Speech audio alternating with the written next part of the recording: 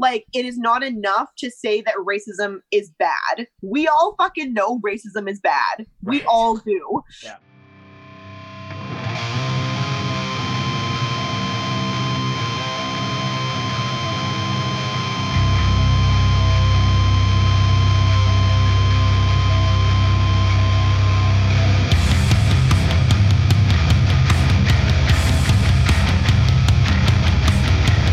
I heard myself echo, but I don't hear it anymore, so I think we should be good.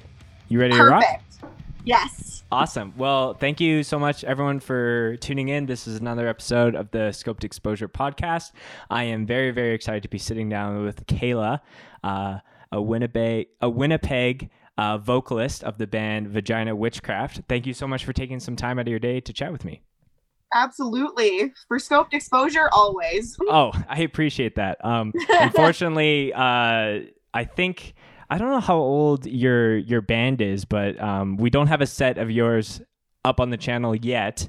Not yet. Be re-listening to this podcast in years to come, and we could have 10. So hoping for that eventually to come by. But obviously on this podcast, we're going to be chatting about what's going on in the world, the Black Lives Matter movement. I would love to dive into some stuff around I know a lot of people have been, I guess, educating people on like, Canada is not exempt from this movement. We have just as many problems, and Absolutely. Yeah. So without further ado, can you just give me a little intro about your name, who you are, and I guess how you're known in the music community in Winnipeg? Sure. I'm Kayla. Like Spencer said, I'm the lead vocalist of Vagina Witchcraft. The band started around I'd say like 2018. Yeah, 2018.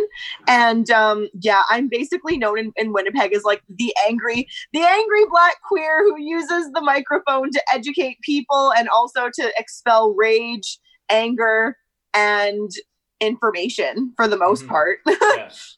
Awesome. And I listened to that podcast. I think you did it with Witch Police Radio, with Witch Police, where they were talking about how the origins of the band name, because when you hear it for the first time, you see it, it's very like not just like a one word kind of like thing. Yeah. So it's very memorable in that sense, but it was just based off of your Instagram handle. So can you just so that just like I don't know if there's any meaning behind that handle, or you're just kind of being creative and then it just kind of fit the creative nature of the band? Well, basically what happened is my ex-partner said that I had Vagina Witchcraft, and I thought that was really funny. So I was like, that's going to be my Instagram handle. So I'm just doing that. Yeah. And then Dylan, my guitarist and also my roommate, we were just hanging out in the living room one day, and we had not enough time to decide. And because we were playing a show at the Goodwill, our very first show with Agapito and Witch Trip and vampires. And we were like, fuck, we need to fucking come up with a band name. And then Dylan was like, well, what about Vagina Witchcraft? And I was like, people are gonna hate that. And then I was like, wait, no, we're gonna go with that. That's what we're doing. Yeah. Right. Amazing. Yeah. So the fire was under your guys' butts and you needed to kind of, figure out something, but totally fitting for you guys for sure. And like music wise, you guys are kind of more on like the doom rock metal. There's a bunch of different influences off of listening to some of your music for sure. Yeah, well, I would definitely say some of our influences would be stuff like I Hate God, for sure. Mm-hmm. A lot of us love I Hate God, Converge, a lot, and Black Sabbath, obviously. Yeah. And I definitely think that when it comes to like the instrumentation, it's doom metal, but like my vocals stem from like a love of the hardcore genre. Like when I definitely hear that. Yeah, so it's like when I hear bands like Fuse, when I hear bands like Dying Wish or Mortality Rate or Buggin' or like just like fucking angry, and it makes me it it definitely has like made me inspired to kind of keep going with this, because at the beginning I was like, do I need to change how I sound to fit what the instrumentation is? So it's been a huge kind of like coming into myself and coming into my sound, because they already had like what they wanted to do, and I was very confused at the beginning because I didn't know how I wanted to sound in the first place. So I definitely think like listening to those bands and listening to the way that they sounded and the anger that came out of them, I was like, okay, this is exactly the direction that I want to go. And so I made a point to make sure that I sounded like that with the instrumentation, and they were like, good to go. This is how we're going to sound. Let's do it. Yeah. So, yeah. And whether you're doing vocals or playing guitar or playing drums, like if you are trying to pander to a certain genre that maybe is out of your natural, like what you love to write or what you like to, how you want to shape your vocals, like it always becomes disingenuous, and doubling down on what you're good at is always the right move, in my opinion. Absolutely. So, definitely talking about that rage and that fury that you wanted to kind of output into your music, I think it wouldn't be right for us to just like jump straight there. So let's kind of pull the time wheel back, and I always love to get context on all my guests on how they got into music, and maybe some of the formative moments for you where those moments of realizing something isn't right and wanting to be a voice to that kind of came to be. So tell me kind of the origins of Kayla and getting into music overall. Okay. Well, regarding like how we started this band, 2 years ago, there's a festival that happens every year in Winnipeg. It's called Manitoba Metal Fest. Yeah. And yes. Yeah. So good. Cancer Bats were headlining the year that I had went, and basically what happened was Cancer Bats was playing Pneumonia Hawk on stage, and I was just giving her, like, it was such a great experience. And then when they were playing Pneumonia Hawk for George Petit's part in that song, Liam had pulled me up on stage, and so I basically screamed like the entire part of Ammonia Hawk, and then ended up like crowd surfing and then headbanging on stage. And so Manitoba Metal Fest is a 2-day thing. So the next day I was selling t-shirts and like doing merch, whatever. And I literally had so many people come up to me being like, that was the coolest thing I'd ever seen. Your vocals are amazing. Like, this is something, you really need to start a band. Like, this is something that like I would pay money to see. And I was like, I was stoned and got randomly picked to go on stage. Like, this is like a one-time thing. Don't get it twisted. Right. So, yeah, Manitoba Metal Fest happened. A bunch of videos were shared regarding like what had happened with me getting pulled up on stage, and yeah, a lot of people were very, very stoked on it, and including myself. And so, once again, my roommate Dylan and I, we went into the basement, and he was like, "Just scream your poetry, just scream it, and we will see how it goes." And he played a riff. Which is now our song, Starting Over, which will be on our upcoming album. And it was a poem that I had just screamed. I had spoken a few parts, and then he was like, this is not terrible. I was like, thank you. Right. And yeah, and so basically we had started to do that a little bit, but it was just him and I at this point. Right. And I had posted a couple videos of me like learning how to scream and like kind of doing the exercises and like making sure the throat was all nice and good. Yeah. And nice and loose. Nice and loose. Right. Loosey goosey. And and yeah, so I had gotten a DM from Mike Peters, who is the drummer of Cancer Bats. Right, yeah. And essentially he was like, dude, we are playing a show on August 31st, and we would love to have you play at the Goodwill. And I was like, okay, this is a thing that's happening now. And he's like, are you still like doing band stuff? Like, is this something that you would be interested in? And so I was like, I don't know. I guess I'll ask. And so I asked Dylan, and he was like, I know some people. So he contacted two of his friends, his best friend, Seppel, who is now our bassist, and he also plays guitar in one of our songs, and then Julian, who he's known for years as well, who is a drummer, and he also plays killer bass. So we were just like, okay, so are we gonna do this? Are we gonna play this show? And then they were like, yeah, like let's do it.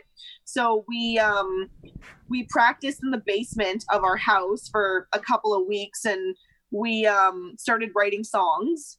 And it just turned into something that I did not know was going to be a thing. Like we played that show, and like, I shit you not, Spencer, I was puking the entire time right up until I got on stage.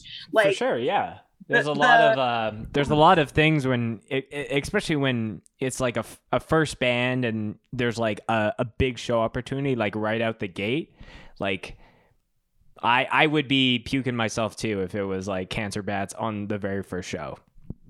Well, yeah, and like Agapito, amazing band. They like have members from Union Stockyards, Comeback Kid, and Cancer Bats. They're like a Winnipeg super group. Yeah, 100%. And like, I was so scared.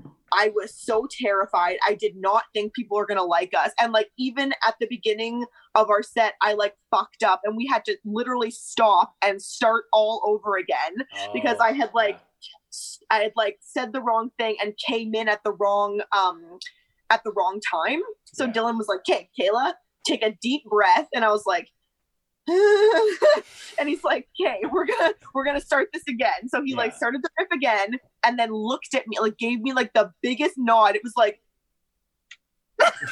and then I was like, okay, now I know when to go.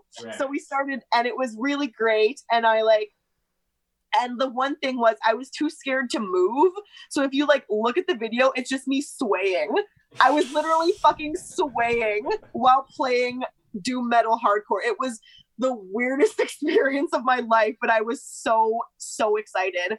And like, I had taken my friend at the time had given me an edible and was like, just have like a little bit of it so you're calm and it's fine. And so I had ended up eating the entire thing before we went on stage. And then right when we did our song Always, which is the song that we have on Spotify, I was like, oh my God, oh man, I'm feeling it now. I can't feel my feet, but this is good. This is really, really good. Yeah. And then after everything had happened, like, our set was done. It was great. And like, I was like on another planet, and people were like, you did such a good job. That's great. And I'm like, I need water, and I need a room with no people in it. Thanks. And a chair to sit down. And yeah. Yeah. It was a wonderful experience though. And that was the catalyst that like started at like everything. And I'm so thankful. Set you on that path. Yeah, for sure. Yeah. I'm so thankful that Seppel and Julian decided to join this band on a whim, because if it wasn't for them, like, I don't even know if this would even be a project. So I'm very thankful. Yeah. And like, I appreciate you kind of time stamping the start of the band being 2018. So you guys are a fairly new band as far as, I lots of bands are getting signed these days, and lots of people are like, oh, this is a new band. But looking back, it's like, well, this band has put in like 5 years of work in their local scenes or their regional scenes. So I appreciate that. So it sounds like you were kind of doing poetry and writing and having some kind of creative release when it comes to that. So potentially like doing vocals and writing lyrics in a band was just like the next or the natural thing to that you were going to find eventually. It was just finding the right situation. What was your I guess like, what do you like to write about, and like in those early days, and then how has being in the music scene and playing that, how has that shifted? I guess, what is the subject matter that you're writing about? Well, for the most part, the stuff that I wrote before being in the band was just like all about mental health and kind of like talking about my experiences living with borderline personality disorder and severe depression. So that was kind of my release, especially when I was going through manic episodes and like mania. It was something that really helped me kind of normalize my situation as well as normalize what was going on around me. Gotcha. So that was a way to kind of like make me feel somewhat okay, which really has been working for the last like 15 years of my life. And then being in this band, I've been writing more, specifically like writing more about like the Black narrative and like my experiences of being a Black person living in Canada and also being a Black person living with mental illness. So it's definitely something that like is very close to my heart, and like all of the songs that like we have all written and like have really kind of circulated around that. Mm-hmm. Yeah, and I think that's like a huge thing that I'm seeing, like with all the content that's being shared, whether it's actual videos or if that's just like infographics of, you know, topics that kind of surround the Black Lives Matter movement. Like mental health it's a huge thing that I think everyone's experiencing. Mm-hmm. I know you want to get to that. But I think something that I shared on my story is like, and I'm going to quote this loosely, but like if anyone's felt like they've had a hard week, you know, we're recording this on like a Tuesday, but like this has been going on a global scale probably for the last couple of weeks. But if you've been having a hard time during this, like imagine all the people of color, whether you're Black, Indigenous, or what have you, have been experiencing this for years and years. So like for me, it's been a challenge to, I guess, like try to protect some mental health stuff for me, but still at the same time, like pull myself down to that level of being like, no, this is the reality for so many people on a day-to-day basis. Yeah. It's something, especially in the last like 2 weeks or so, has been very, very, very, very exhausting. Like, waking up and like going through my Facebook feed and seeing people like posting the video of like George Floyd's death and even like the Ahmaud Arbery shooting was like very, very, very difficult. Like I to this day have not watched either of those videos, but like the thought of people posting it, like we know that Black people and Indigenous people are disproportionately killed by police. We know that. Everybody knows that. So for me, it was like, why are you posting this? Like, what are you getting out of this? Like, I understand that like people need to see it to a certain extent, but like, do you really though? Right. Like, how many videos do you need to see to actually be like, oh, like I understand it now? Like, absolutely. And it's like, it's almost like, do you need like shock factor? Like we all know this is happening, and like you could possibly be traumatizing a lot of people who are friends of yours on Facebook who are Black and who are of color, because like we don't need to be seeing this. We don't need to be seeing our people dying like due to police brutality. Like it causes so much anxiety and so much stress to the point where like I had to like delete my Facebook app for a couple of days. Like I was like, I'm not doing this right now. And like it's been very, very difficult. I'm not even gonna front on that. Like it's been very, very difficult. So yeah. And like I was just listening to a podcast. Maybe I'll just find the actual name so I can shout it out here. It's the New Day Feel the Power podcast. It's with some like WWE or wrestling folk in the Black community, but Xavier Woods. Yeah, I think so. I shared a clip of it, and they were just talking about like when Black people see those videos that like people are maybe sharing as like I'm helping, or like, you know, things like that. They see themselves in those situations, and there's so many times where people have been saying like, you know, so and so was shot or attacked because they were just like running like down the street in their own neighborhood. And, you know, we're in a quarantine world. So people are like trying to, you know, make use of the more time that they have. So like, they're like, yeah, I started running like last week, and now like, and there's so many things like aside from even that, where people are just like seeing themselves in those positions. And it's almost no different if you saw, like a dog being killed by a police officer, like being a dog owner immediately, like I think like, well, like, you know, God forbid that would ever happen to Marty here. Oh, Marty, yeah. That's so cute. Yeah. But yeah, like I think you know, a question I had here, and I alluded to this with the whole like Simpsons quote of like, I'm helping.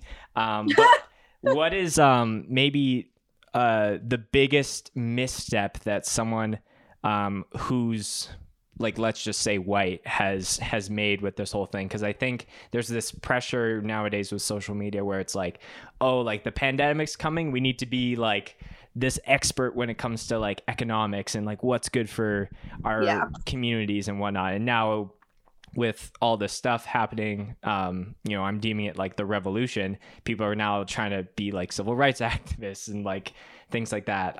While yourself, you actually have a background with that. What would you say is the biggest, like, you think you're helping, but you're actually not? I would say the two things in my mind that stick out the most would be not listening to Black people regarding what we are feeling and what is actually going on regarding like posting violent things on Facebook. And then the second thing would be expelling emotional energy to educate people on things that they can look up on Google and things that they can like just read about or like make the effort to look up. Like during this whole experience, I've literally had like almost like 50 to 75 messages of like people on Instagram asking how they can be a better ally or how they can like contribute or like make the world a better place. And it's like, you need to make that effort yourself. Like I understand that you want my input on that, but like for you to be an ally, that is something that you need to learn how to do yourself. And me expelling my emotional energy on educating you is not fair, especially when like I am going through a lot of trauma and a lot of anxiety dealing with what is being posted on Facebook and what is happening in the world. Right. And I would take that as like them making more of an effort to be a better ally if they took that burden upon themselves and was like, you know, I need to learn how to do this. I need to learn how to like, do I profit off of Black culture? Do I culturally appropriate? Am I commodifying the Black experience? Like it's all stuff like that I feel like culminates into being a better ally. Like you have to be more self-aware. You have to understand that people don't really have the time or the effort to do these things. And for me, it's almost being selfish. Almost. I understand that it's important that they feel like they need almost the validation from me, and that is what's very stressful. Right. Yeah. And that gets into like a whole like crazy or topic of just like, you know, white people kind of like tokening their, you know, Black friends or their people of color friends. Me and my wife were just watching a show on Amazon. I just have to find what the fuck. It's like Amazon Prime. Yeah. It's okay. It's with Reese Witherspoon, and essentially the whole show is like her very cookie cutter American family, 4 kids, huge house, like tons of wealth, and then a single Black mom and her kid come into the neighborhood and they rent a house from her, and then there's like this constant tension of like, oh, can I ask you this? Like, is it weird if I know you need money because you're an artist, but is it weird if I ask you to be like a servant in the house? And then that creates all these new dynamics. But I 100% agree with you that I think overall people are lazy when it comes to doing their research and sourcing out information. Like, I can't tell you how many times people have just hit up Scoped and be like, what Canadian band should I listen to? And like, like, can you take 5 minutes out of your day to like just look things up? Absolutely. Yeah. Absolutely. And that is the most frustrating thing for me. And like, I have been very, very vocal in calling out the fact that like, it is laziness. It is. And like, it's also tokenism as well. It's like talking to like the Black person that you know in the metal scene in Winnipeg about how to be a better person. Like, I'm not going to teach you how to be a better fucking person. Yeah. That is not in my job description. That's not something that I'm going to put on my fucking resume. So like, do it yourself. Right. Like, yeah. And it's, you know, the music community, especially in like the hardcore or metal space, I think has really come together and really supported this movement and this revolution in a vocal but also a financial way. Like, I'm seeing so many bands doing, you know, shirts and things like that.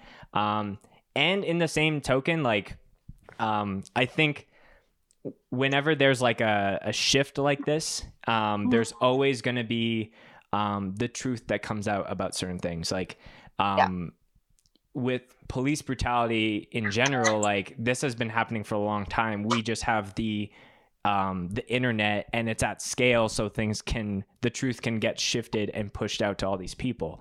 And I'm just thinking about certain bands where like people are, you know, being called out and held accountable for, you know, saying derogatory terms or like doing certain things. And I think I'm seeing a lot of people jump to protect those people because they have good music, and this was said, you know, 4 years ago or whatever. But like, I think we need to not hold someone's guitar work or their band's clout as an excuse for racist undertones, in a sense. I absolutely agree with that. Honestly, like, there have been so many people that have been called out for their very problematic behavior. And I think that's important because, like, if it happened 4 years ago, 5 years ago, whatever, like, it's still something that was said, and that's still something that was put out into the world. So like, you are affecting hundreds, maybe millions of people with what you are saying, and you need to be called the fuck out for that. And like, I definitely think that's the first step in understanding that you've made a mistake. Yeah.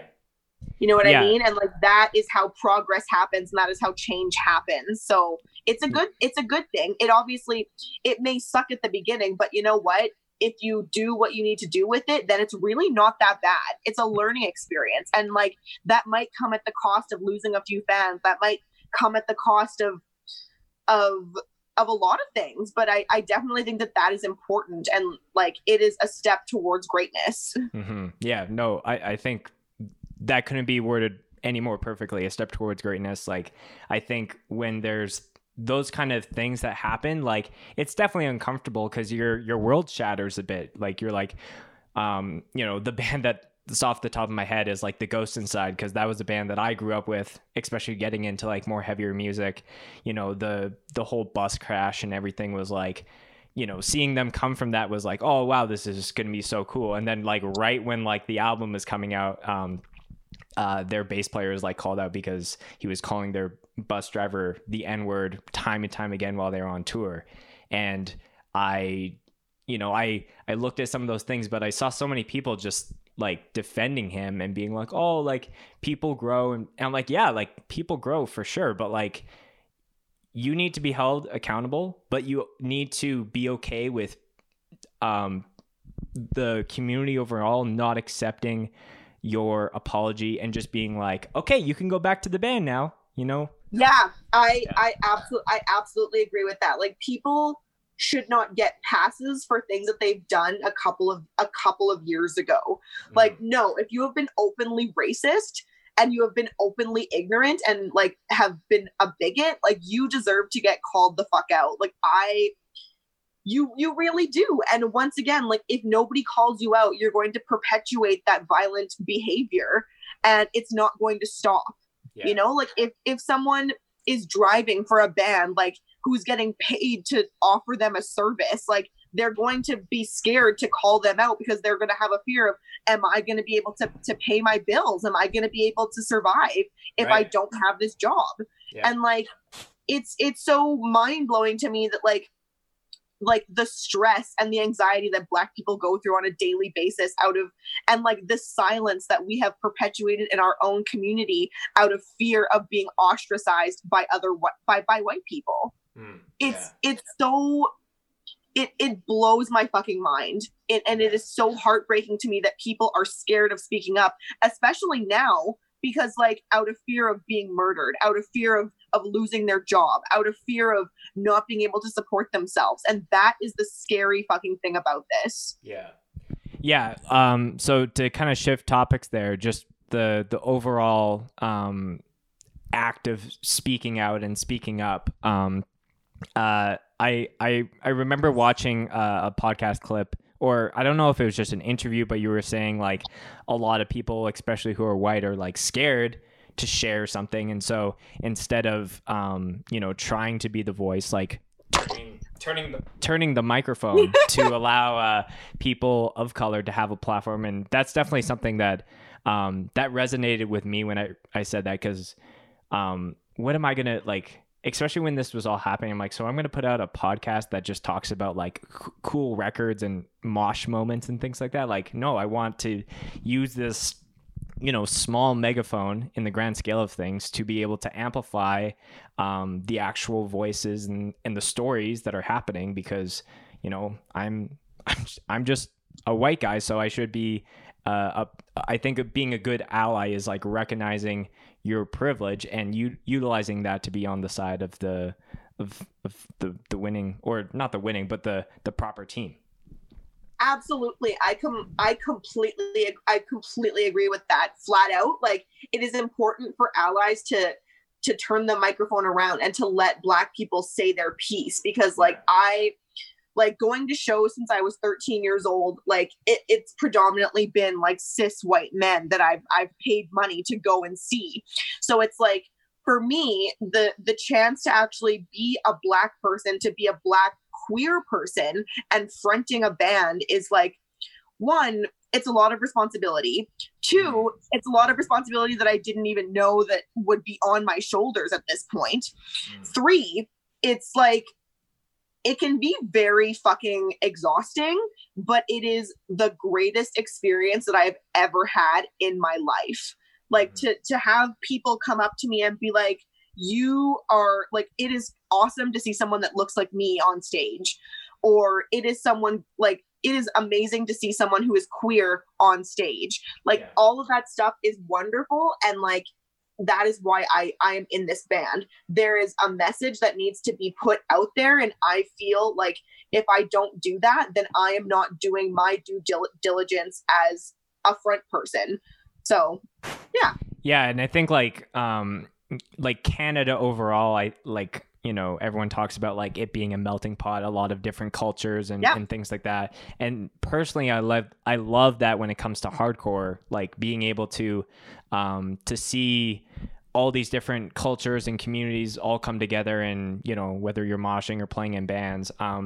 But the episode that I did just before this was with my friend Jordan out of from the band Karma, and when I was asking him like, is there any Black vocalists or bands that you want to shout out, and he was struggling. He's like, I really hate the fact that I can't name like a laundry list of different, Black fronted or just members in different bands who are Black. And so I think, going back to what we were talking about before, calling racist shit out and like removing those people from the scenes, I think is one of the best ways to actually encourage more people to come in, more people to start bands. Because if you hear stuff going on, like, and you're someone of color, like I'm sure there's a lot of, what's the point of me starting a band when like people are going to say this while I'm playing at the back of the room? Yeah. Yeah. Did you have any experiences with that yourself when you were first starting with your band, or did you find it for the most part on a positive front? Honestly, the reception has been great. Like, the only thing is that, like, I wish that the audiences were like, there were more Black people that came to the shows, and like, but honestly, I have actually talked to a couple of my Black friends, and like, a lot of their friends didn't even know that there was a Black queer vocalist in the city. Right. A lot of them didn't even know that Vagina Witchcraft existed in the first place. So now, with like this platform that I've been given because of the speech that I gave at the Justice for Black Lives rally, I'm definitely seeing a lot more people of color like listening to our band. I'm seeing a lot more people like liking our Instagram and Facebook page. And like this platform and like the speech that I gave really resonated with people, which I'm very thankful for. And I've talked to a lot of my friends about this, and a lot of people are actually scared to come to our shows because they don't know who is going to be there, and like if they're going to be ostracized or if they're going to be the only person of color in the audience. Because when I went to shows, or even going to shows now, well, post COVID or whatever, there was barely any people of color that were there. Right. It was just like a sea of caucasity, and like it was it can be overwhelming sometimes. And I feel like now people are starting to actually notice that there aren't a lot of people of color that go to shows. Not to say that like nobody goes, because there's a booming Indigenous community that loves hardcore and loves metal, and it's fucking amazing. Yeah. And like and that to me is fucking rad. Like I love playing music for people, and like at first it was a little overwhelming and very scary to have to play for white people and to have the audience be Caucasian. So for me, it was like, are they gonna like what I'm saying? Like, are they gonna appreciate what I'm saying? And the response has been very, very good. But before, when I was younger and would go to shows, like I used to have racist slurs thrown at me all the time, and people would like be like, hey, do you like Bad Brains? And I'm like, they're not the only band that has Black people in them, just to let you know. Right. But it's also kind of like a double minority factor being a girl, or being a non-binary person as well. You know, because I'm sure there's been bands that have been thrown at you. It'd be like, oh, you must like this band. You're like, well, actually, I don't like, you know, Punch or whatever it is. It's, I think being able to put more spotlight, and I think going back to what you said at the very beginning, like the fact that, I don't know, as far as like your relationship with Cancer Bats, like prior to you starting this band, but the fact that they gave you, you know, those 20 seconds to do that guest vocal spot was kind of the trajectory that really changed your life. And they could have easily been like, we might not do that. Everything. It changed everything. And like, now I can actually call them my friends, and they have been incredibly fucking supportive during this time. Right. And like Liam has been sending me tons of messages just being like, keep going. You are doing great. Yeah. And I'm also very close with the lead singer of a hardcore band called Sharptooth. Oh, and Lauren Kashan is the fucking goat. Like, she has been so supportive during this time, and like it's very wonderful to see people in the hardcore scene and people in Winnipeg just like rallying around Black people and like trying to know and to get that information on being a better ally. Like, that is all I have ever wanted, like being a Black person in this city, is just people to just understand the Black narrative and to understand what we go through on a daily fucking basis. Right. So to talk about the Winnipeg protest that you were a part of and you got the opportunity to speak at, I highly recommend anyone who's watching or listening to go to Kayla's Instagram and watch the video where you're giving the speech, because it gave me chills like all the way through. And thank you. It's funny, like I was listening to it, I'm like, man, they should have mentioned that you are a metal vocalist, so like maybe turn down the gain, because you were just screaming from the heart. So I'm sure the audio guy in the back's like, oh crap, I gotta bring down the levels. But talk to me about just like obviously that opportunity doesn't come to any Joe Schmo on the street. And can you talk to me about the actual poem that you wrote for that, and what was your process to really articulate some of the things that have been on your heart and on your mind, not just in the last 2 weeks, but for your entire life? Well, it's funny because the poem that I had recited, it's called "I Am Black History in the Making." Yeah. It was written 5 years ago. I had written it when I was in Las Vegas. My mom and I were suntanning, and a white woman came up to me, touched my afro, and told me that I felt like a sheep. And I was like, okay, this is one of Karen. The most terrible moments ever. Like, yeah. Fuck you, first of all. Yeah. And my mom just gave me a look and was like, "Okay, we're just gonna leave now." So I got up and just fucking booked it. But yeah, that poem is one of my favorite ones that I've ever written. And like, when I was looking at the fact that they were looking for speakers for this rally, I was like, I'll just throw my hat in there and see what the fuck happens. And they were like, "Can you send me the poem that you want to recite?" And I was like, "For sure." Mm-hmm. So I did. And Millette was one of the organizers of the event. And they were like, "This is fucking amazing. I'm going to send it to the rest of the organizers, and I will get back to you on if we decided that we want you to speak." And I was like, okay.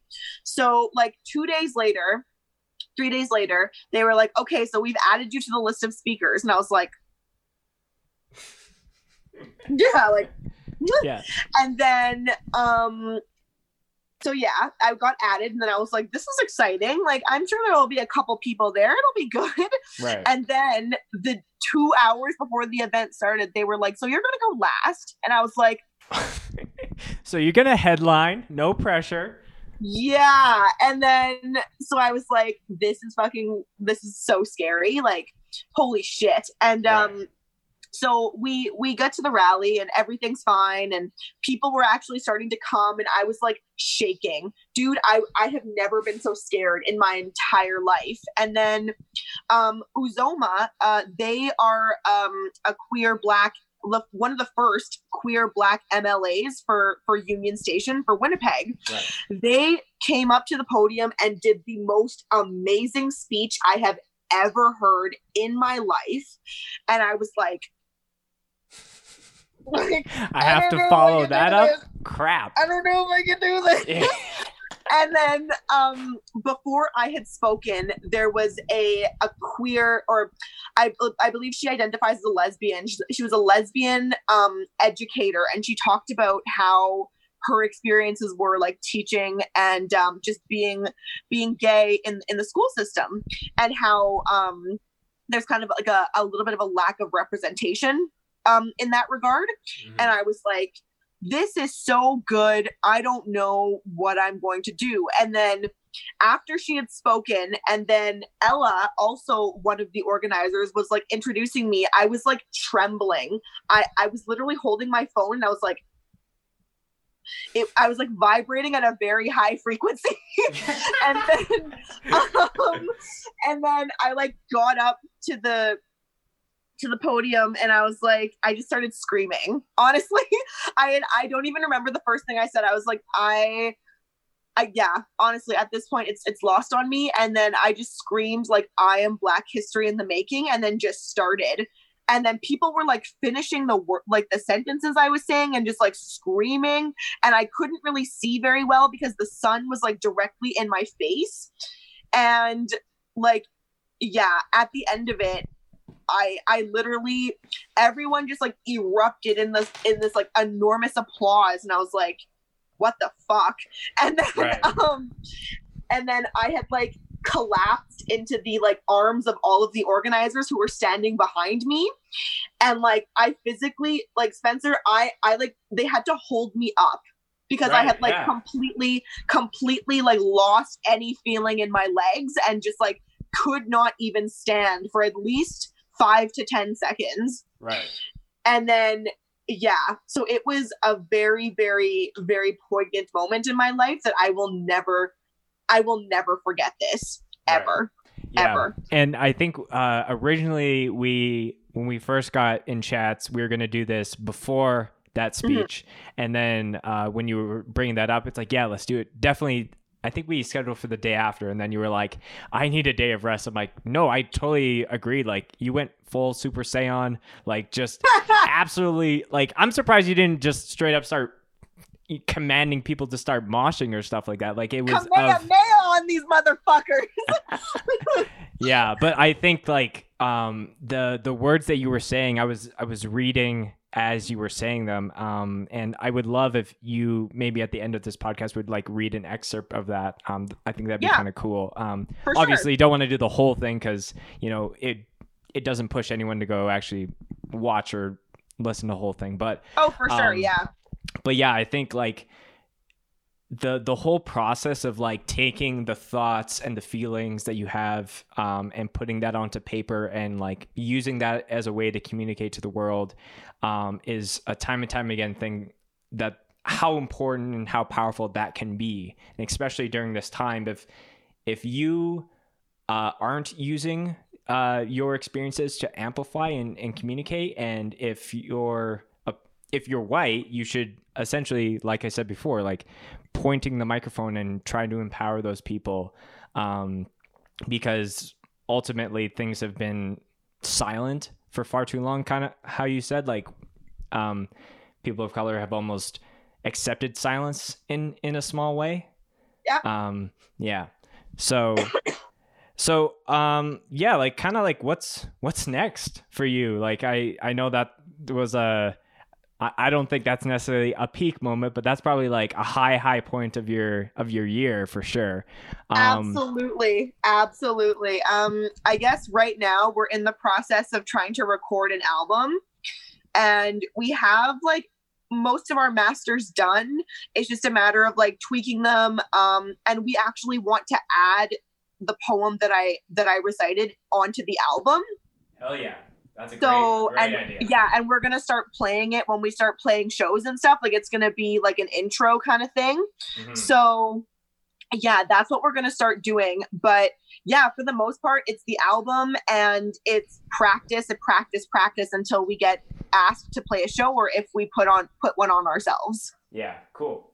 And maybe one of the things that we can kind of end on to kind of start wrapping up. First off, I have to say I love all your just black t-shirts with just simple wording on them. Thank you. I think, and you can correct me if I'm wrong, I've seen Phenomenally Black,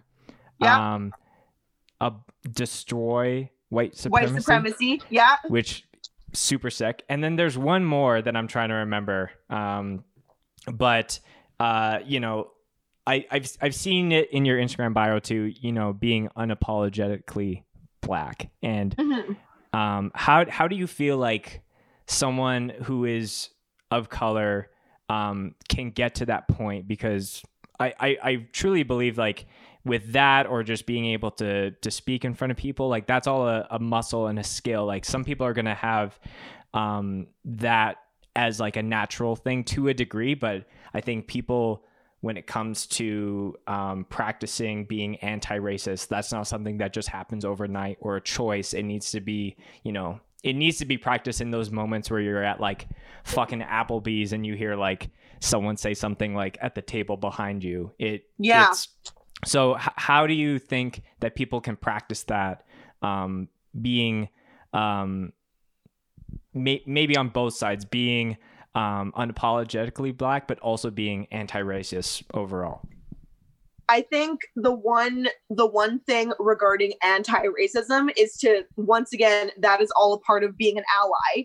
Like, it is not enough to say that racism is bad. We all fucking know racism is bad. Right. We all do. Yeah. Like, being diligently anti-racist involves calling out your friends for being racist, calling out your family members for being racist, having those difficult conversations, supporting Black people, supporting Black-owned businesses, supporting Black sex workers, supporting Black art, supporting the Black narrative, supporting, like, giving your time, giving your money. Like, if you can't give money, just listen to us and listen to what we have to say.